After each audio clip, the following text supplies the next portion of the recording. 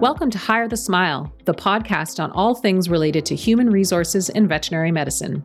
Join me, Katie Ardeline, and my colleague Mike Pownell as we discuss how to support and take care of the people who are instrumental in making your business a success. Great businesses share one common feature. They focus on taking care of their employees. They create businesses where everyone feels empowered and motivated to be the best they can be. These businesses want highly engaged employees, and they do whatever it takes to make this happen because they know that highly engaged employees lead to more growth, client loyalty, and profitability. Veterinary medicine is a challenging profession, but it can be made so much easier if we build business cultures that attract and retain the best people. Subscribe to Hire the Smile for great discussions on taking care of the people that make us all better.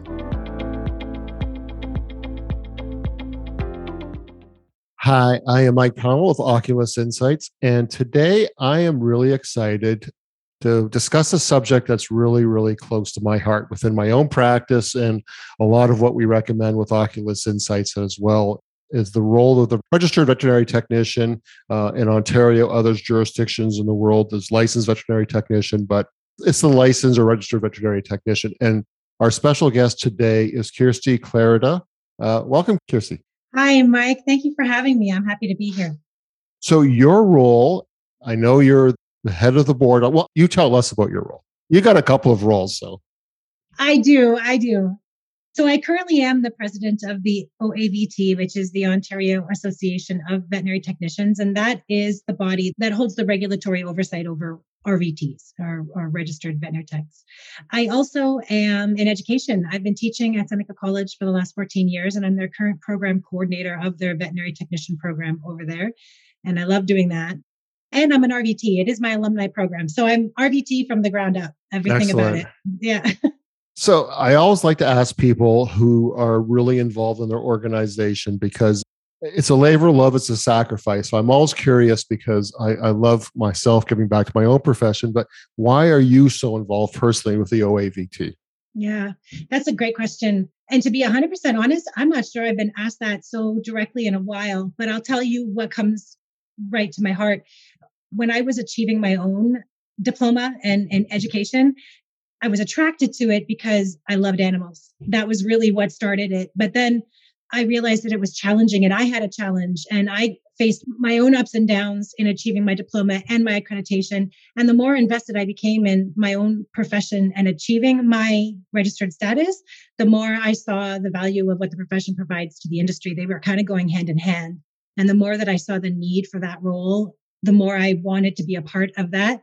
And as the years went on, I had so much reward being a part of the association and being an RVT, and my career just led me into so many different avenues.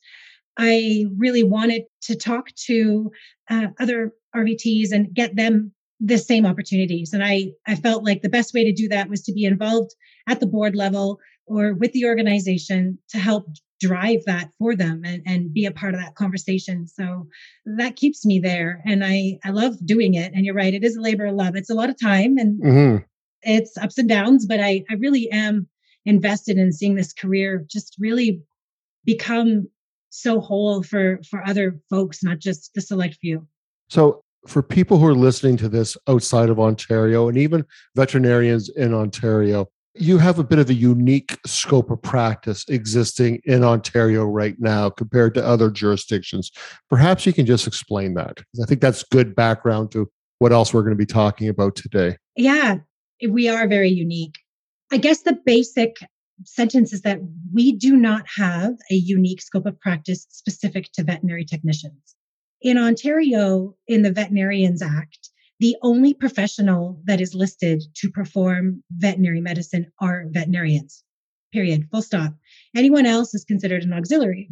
And in 1993, there was a private members bill passed called the OAVT Act. And that legislation allowed us to regulate individuals that had achieved advanced education in what it means to be a veterinary technician and veterinary technology in general. And through that act, our association was able to now regulate professionalism of these folks and was able to regulate their standards of care in relation to how they support veterinary medicine, but it didn't list the scope of practice specifically. It's about the professional and not necessarily the acts. And that leads us to different jurisdictions all across North America and even into other continents and to other jurisdictions. There are different relationships between what does the Veterinarians Act of that state or province describe as far as actions or professionals, and then who are involved in that act and what can they not do or can they do. And that brings us to where Ontario is headed. So in Ontario, we are now in a unique position through a really close collaboration with the College of Veterinarians to look at how far has veterinary medicine come since the last draft of the Vet Act? How far are we progressing in our service and our team approach? And we believe that there's a place now to update the Act to include a scope of tasks specific to these are tasks that we see RVTs are skilled and have the depth and breadth of knowledge to perform safely.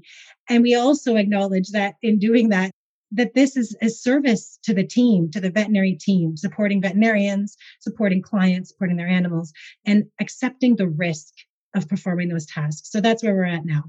Yeah. So I think the other thing too, and just correct me if I'm wrong, is that because of your designation now, you're able to self-insure. You're able to carry some responsibility for the acts that you do, correct?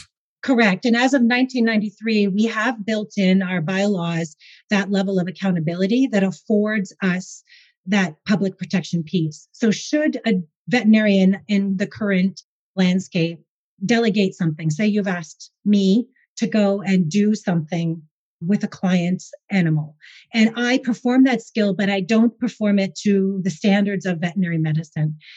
Should that be because of my behaviors? I also have my own regulatory body to answer to, and that would be the OAVT. Okay. And then we do have professional insurance, and that's an association piece. Also gets a little confusing for Ontario because we're dual mandate, right? So yeah. In Ontario, you've got the CVO, which is the college, and they are the public protection for the acts of service of veterinary medicine and the risk there. And then they have the OVMA, and we have both parties under one hat. And that muddies the waters a little, but. So yeah, you're talking about the last time the Veterinary Act in Ontario was revised was 1993. So almost 30 years when you think about it. How much this profession has changed in 10 years, let alone 30 years. And, as we're talking about this and we're still in the midst of this pandemic, and how much this profession is changing even now. Yeah.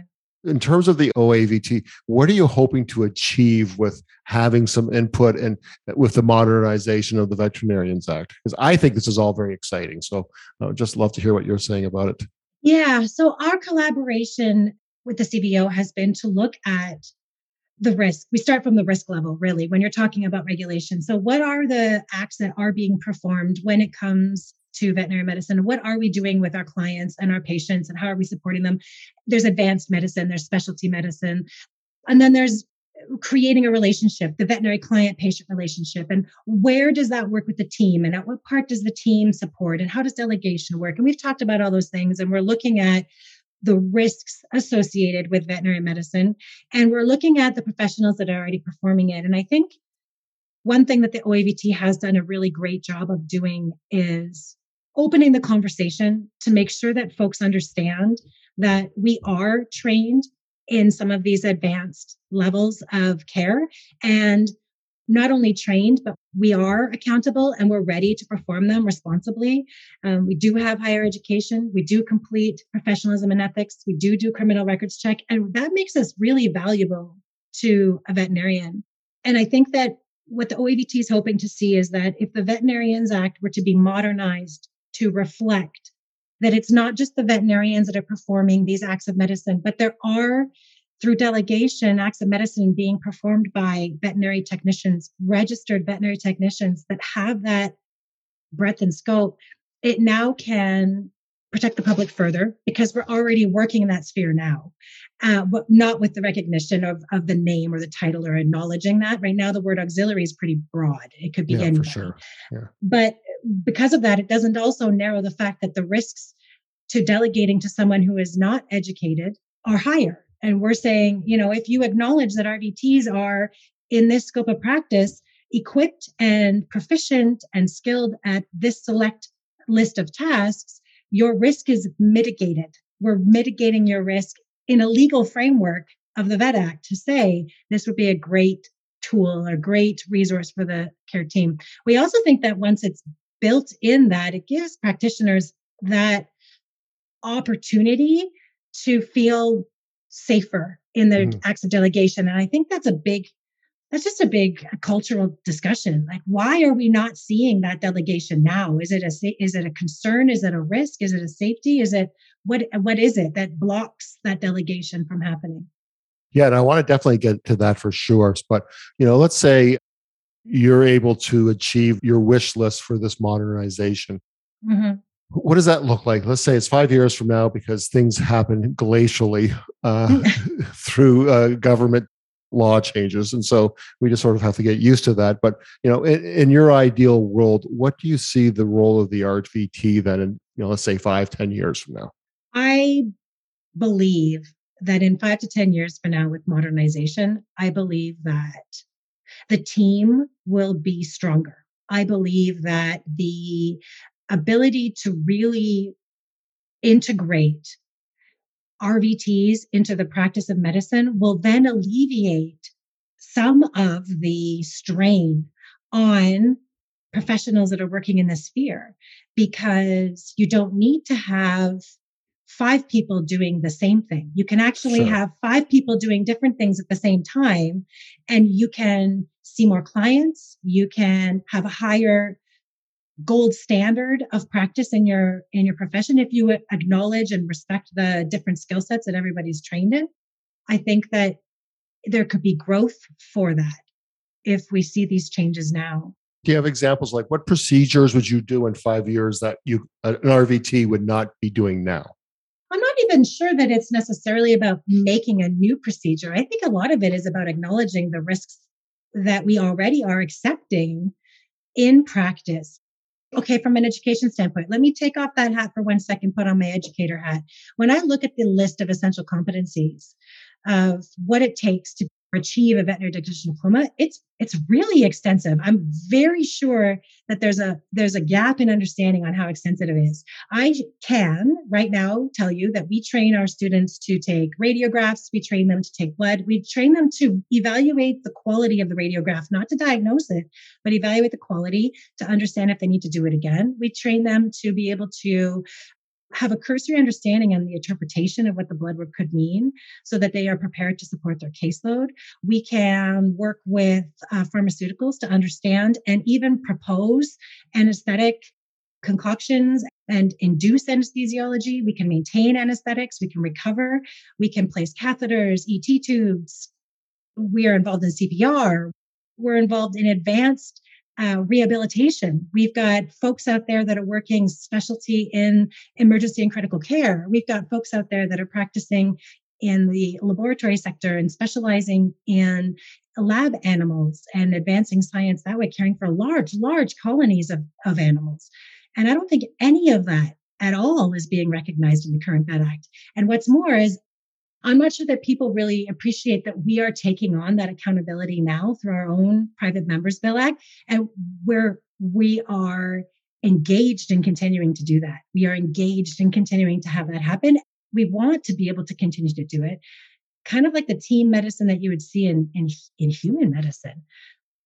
I look at that and I know, and I go back to experiences, and I remember one of the really a clear moment in my life when I was volunteering at the Pan Am Games in 1999 in Winnipeg.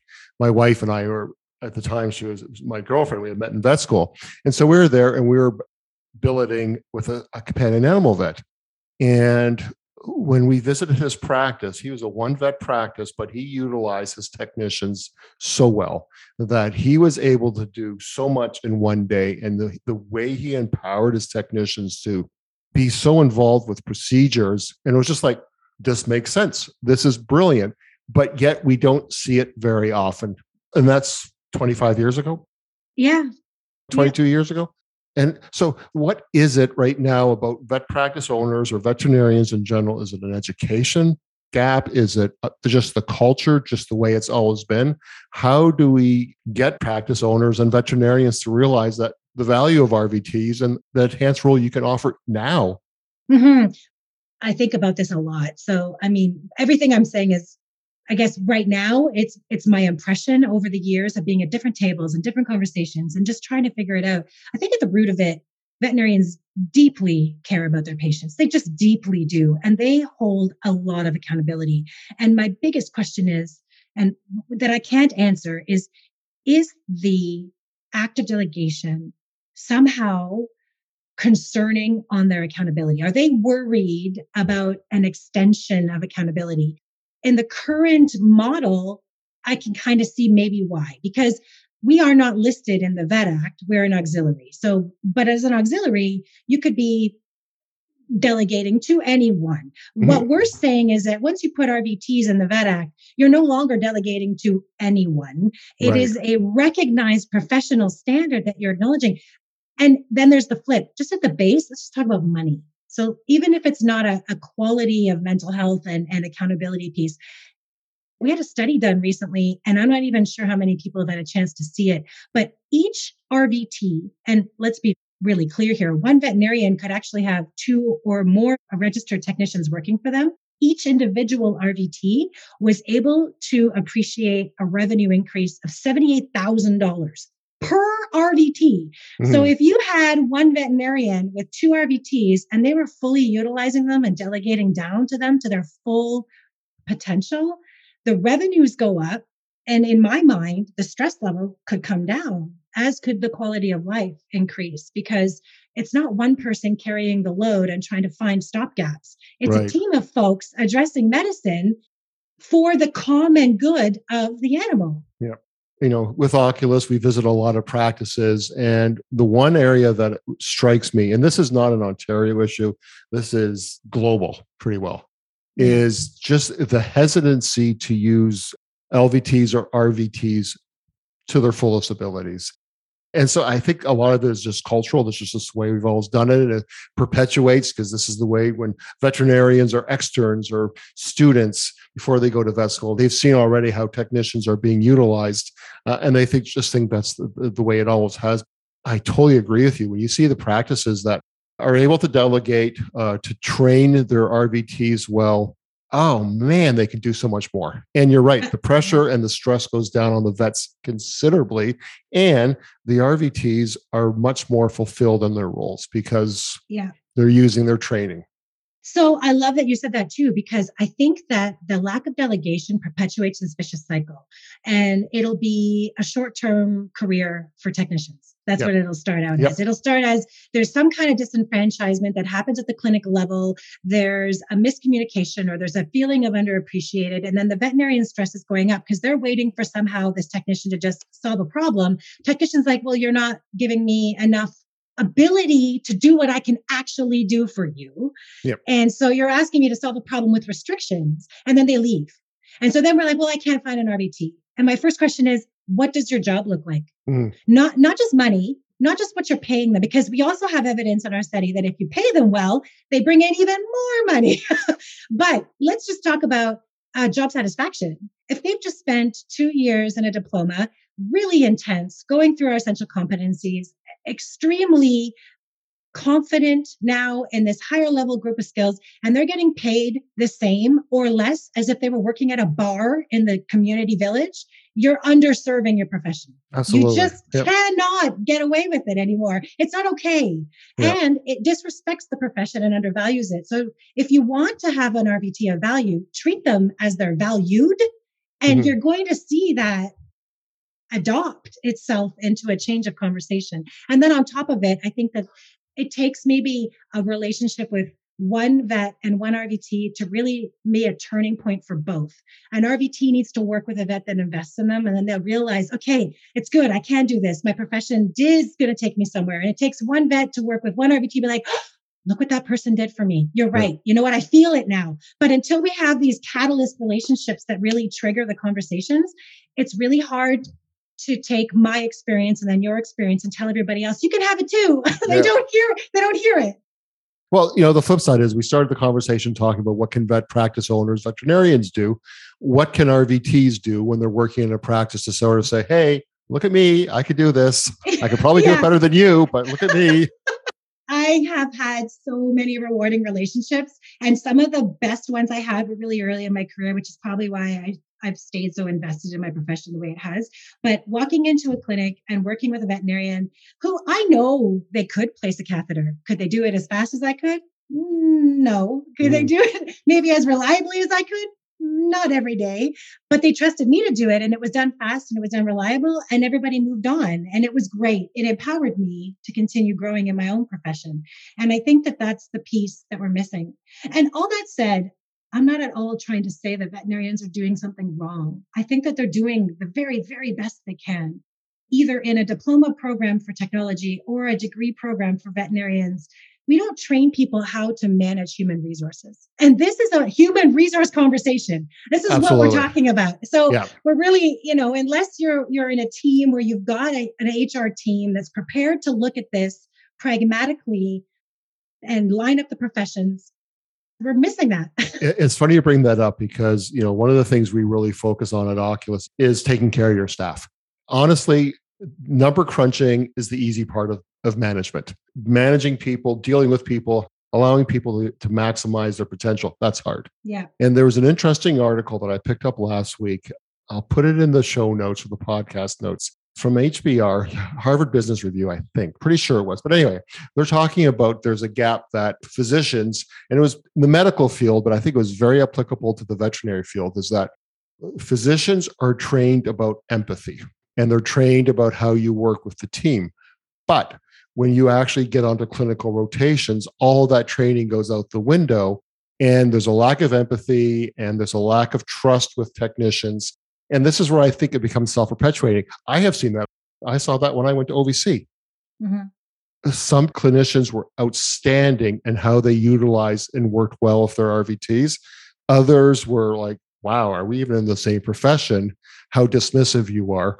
And that certainly is the influence, because a young, impressionable student looks at it and goes, I guess that's the way it's supposed to be. And depending on who you've had, it's going to frame you, or it's going to influence how you move forward. So it is a complex problem for sure.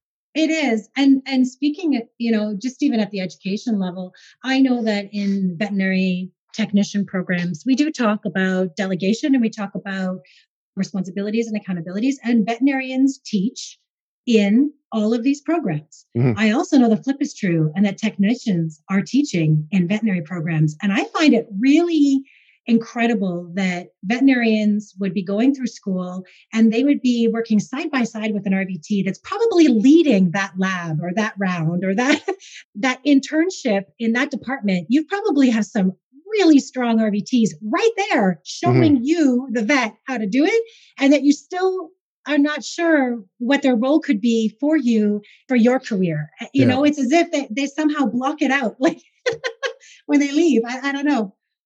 I worked as a student one summer at OVC, and that was sort of like that. Oh, the light shines brightly on. Like, we cannot get by without great RVTs helping us.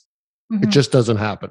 And their skill set, and what I appreciated, and I don't think many get it at the time, but we're all young then, is RVTs spend more time with the patients. They understand the ups and downs of the care. Clinicians come in a couple times a day. They look at it. We're talking about a hospitalized patient, of course.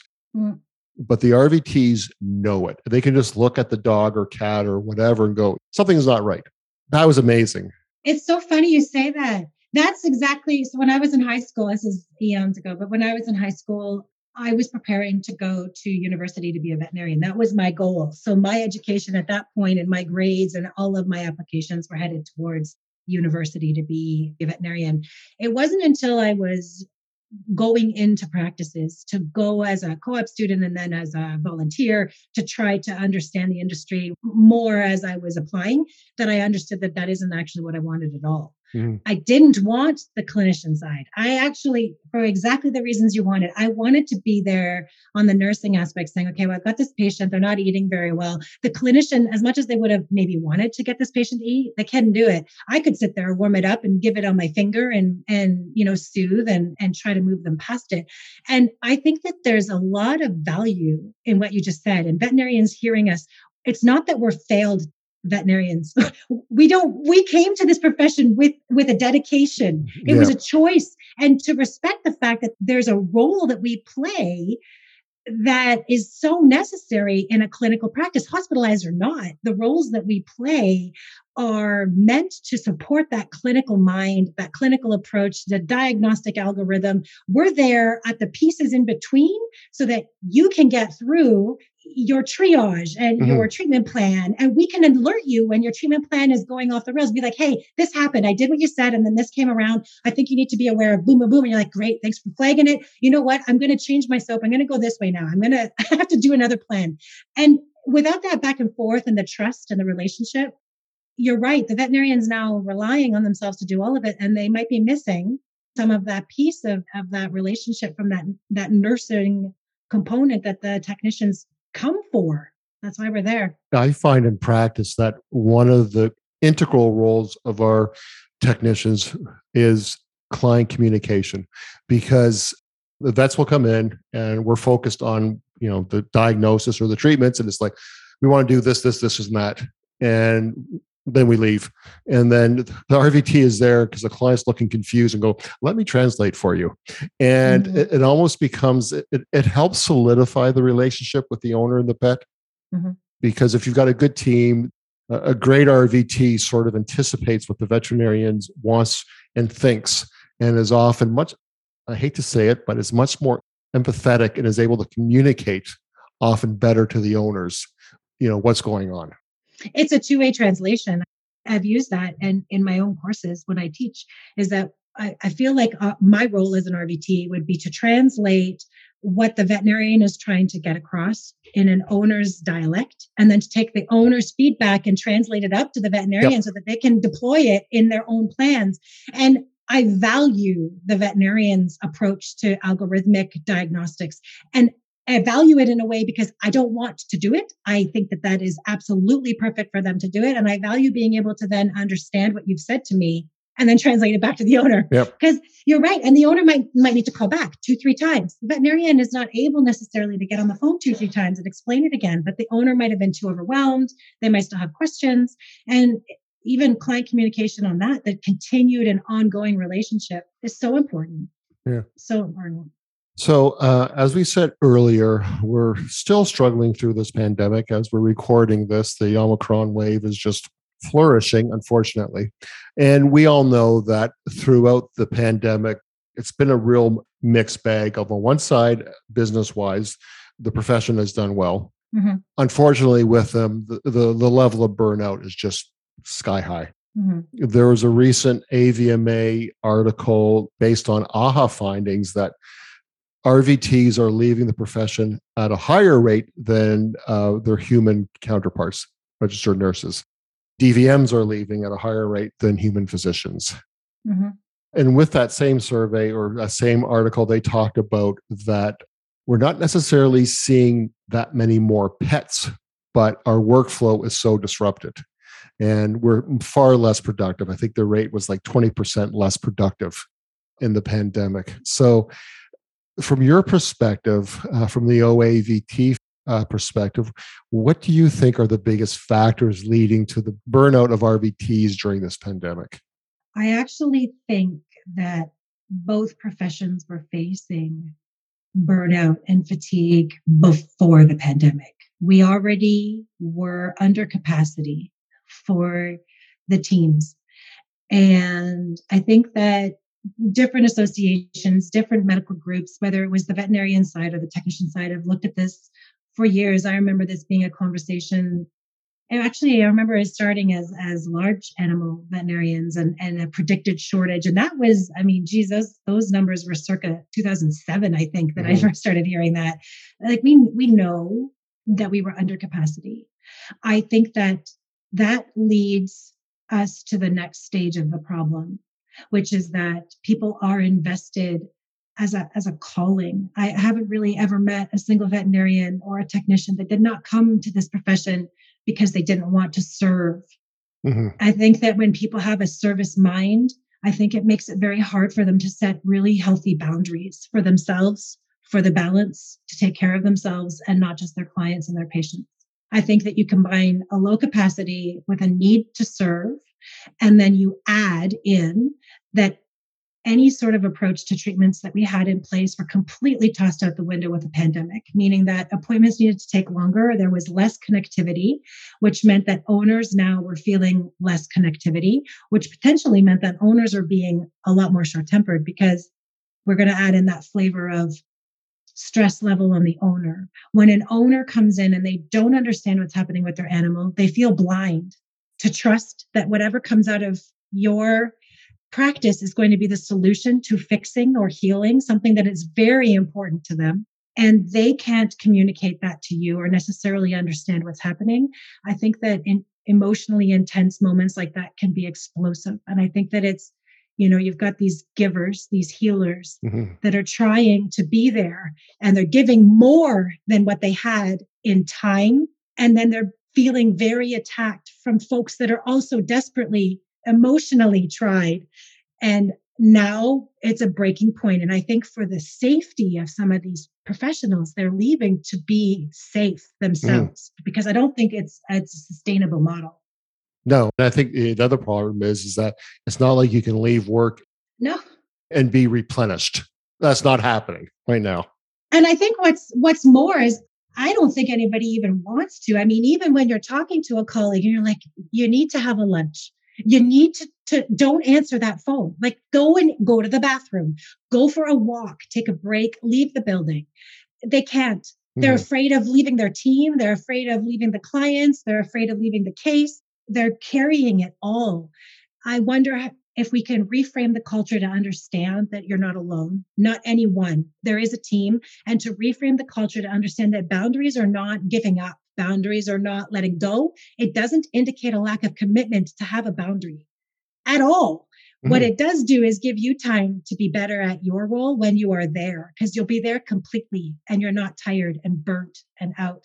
That doesn't solve our capacity. That's a different, more complicated scenario. But I do think that with improved modernization, the capacity will be slightly improved. And then we still need to retain professionals based on their quality of life and making careers that are rewarding, both intrinsically and, this is my value as a healer, but also rewarding financially. People need to have a career.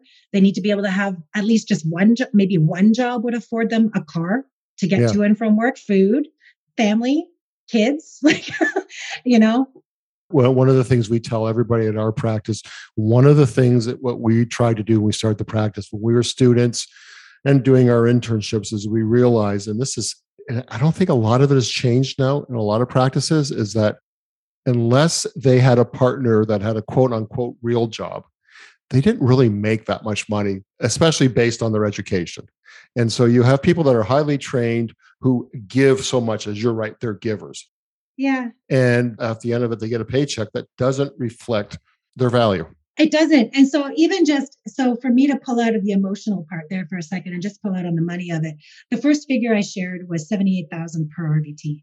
I don't know a single RVT working in a practice making $78,000 a year. That's what they bring into the practice. What would be the issue if you had 2 RVTs per vet and each RVT could make a $50,000 a year job? That's still $28,000.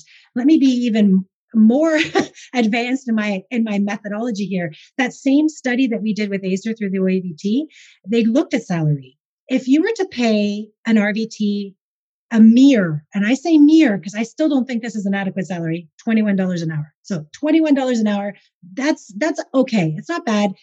I mean, still, you could work in retail and get more than $21 an hour if you're in the right market. But if you did, that DVM's, the potential revenue per veterinarian per year went up to $122,000. And that was because that RVT was getting paid $21 an hour.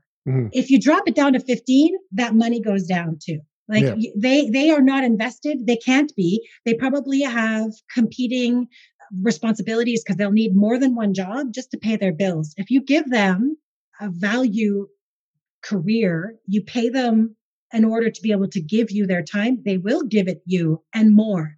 Absolutely. But if you make them go out and get 2-3 jobs to cover their life, no wonder they can't stay.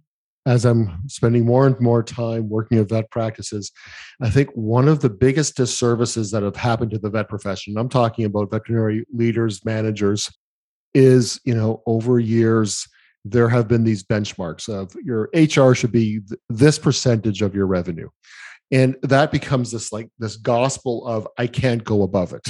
And so instead of thinking as a business leader of well, what is the value of this role of an RVT? And that dollar value of 78,000 is brilliant to say, you know what, I've got a lot of room to play. This is a well-trained person. I can pay more, but we're just fixated on this limit. And you can have this great RVT and they're like, I want to have 22 an hour. And you're going back doing the calculations. That's it. Oh, that'll bring me a 0.5 percentage point beyond where I should be. That can't be. And I was like, no. We've got to look at the value and how much better it'll be for everybody.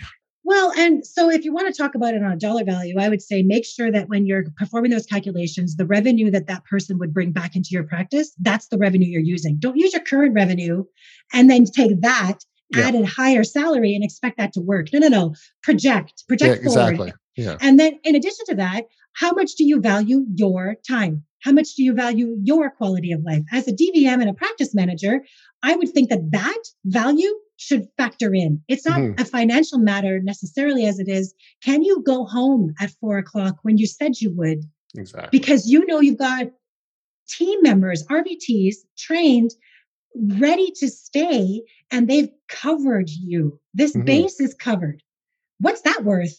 Is that not worth 22 an hour, 25 an hour, 30 an hour? A career for someone who will stay with you. We're loyal to the death. We stay here forever. We come here to help. If we feel the value, we're not going anywhere. Absolutely. And I look at this as we do have a veterinary shortage. And recent research, I think the Globe and Mail came out sometime over the summer and said the shortage of veterinarians in Canada is going to last till 2040. That's 19 years. That's a long time. To me, the most obvious way to alleviate that pinch is to use RVTs more. Because there's so much more you can do. And then it's not that factor so much of, I need to have a vet. No, you can get a couple of RVTs, as you just said, and your practice will do better financially, professionally, happiness, satisfaction. Do you have other tips for your members of how to alleviate some of the stresses? Because some things are beyond our control right now. Yeah. And some things are within our control. So any other suggestions for them? Because that, to me, is one of the biggest casualties right now is how we churn through people. And it's really not good. Yeah. I feel like everyone needs to deeply understand that we're all at a wall. I think that it's very easy to point a finger of judgment or think that somehow you're more challenged than someone around you or working harder. And I think that lashing out is a human reaction, but I don't think it's going to serve us here. I think that it would actually be better to, if you feel that, okay, move past that feeling and move into the next one. It's like, well, if you feel that, what does your team feel? If that's how you're feeling, they must be feeling that too. And I think if we can come to each other and lean in to each other a little bit more, instead of trying to be competitive with one another inside the same work environment and try to, might be one place to do it. I would encourage folks to, again, reevaluate their boundaries. And as far as the utilization piece, I would really love to know that there's some practices that would, hear this podcast, sit down and have a meeting and say, okay, Tex, what is it that you think that you could do here that I'm doing and I shouldn't? 25% of respondents in this survey said that vets were performing technician skills. 25%, a quarter of them. Why, guys? Why do it? You don't need to. Your professionals are there. And if we have a more methodical and open and transparent conversation about, okay, so if this comes in and this needs to happen, this goes over to these people. And if this comes in and this needs to happen, this goes over to these people. And just to have an opportunity to have that conversation. I know it feels like, planning ahead while you're treading water doesn't seem to make sense, but I think in this case it might. It really might. You have to. Otherwise, you're just going to be treading water and drowning where you are. So you've got to think of other ideas, though. Yeah, you've got to. I've seen some really great on social media. I do see some practices that are taking time to invest in each other. They're closing for an afternoon. Mm-hmm. They're letting their clients know in advance, which is responsible and ethical and moral, but it's also important to build with each other, to come back to each other and realize what you appreciate about each other and rest with each other a little bit and then have these conversations. Yeah, that's one of the things we've been recommending clients, veterinary practices. Number one, stop taking new clients. Take care of your existing clients, which to us also, your first client is your staff. Take care of them first. And then number two is don't be afraid to fire some clients, because there are some miserable clients and we are just so happy to keep them.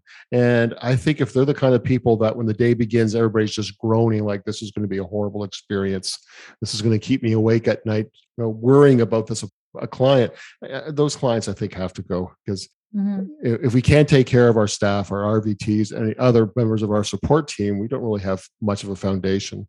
I think what you said is really, that hits me somewhere, because I do think that as technicians, being that client communication bridge, that translator necessarily between the medical and the client, they do get the brunt of some of this abuse. And I don't think it's okay for any practice to allow that to happen. No. I think that needs to be addressed immediately. It needs to be addressed head on, and it needs to be addressed with conviction and boundaries. And if clients are not prepared to toe that line, I think you're right. I don't know what the value is, because you should be valuing your team more Absolutely. Than your client at that point.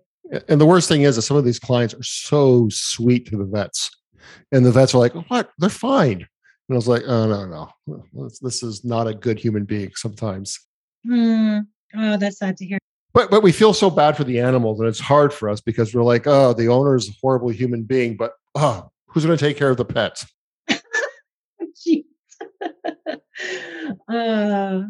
I don't think that there's any reason why we should be passively allowing abuse to happen to anyone in our team. Exactly. It doesn't matter the case. And if the owner is prepared to do better, then the practice can be prepared to keep them. But if you can't tolerate abuse, period. No, there's got to be a full stop somewhere. Exactly. We have covered a lot, and we've been talking a long time. What did I not bring up that I should have? What should we be talking about?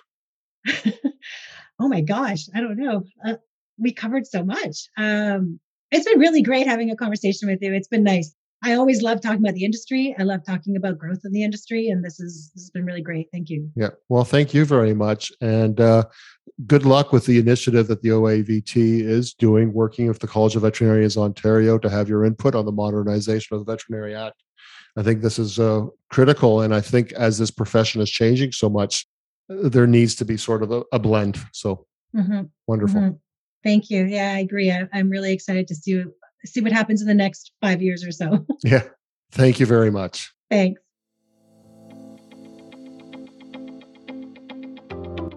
Thank you for listening to Hire the Smile, brought to you by Oculus Insights. Our goal at Oculus is to support veterinary businesses around the world by helping you clear your path to success. This episode was produced and edited by Heather McPherson. Special thanks to Alyssa Rubenstein for doing the amazing marketing that she does for Oculus. You can see what we are up to by checking us out on Facebook, Instagram, and LinkedIn, and our website, oculusinsights.net. If you think you could use a business advisor or performance coach, go to advicebyoculus.com. See you next time.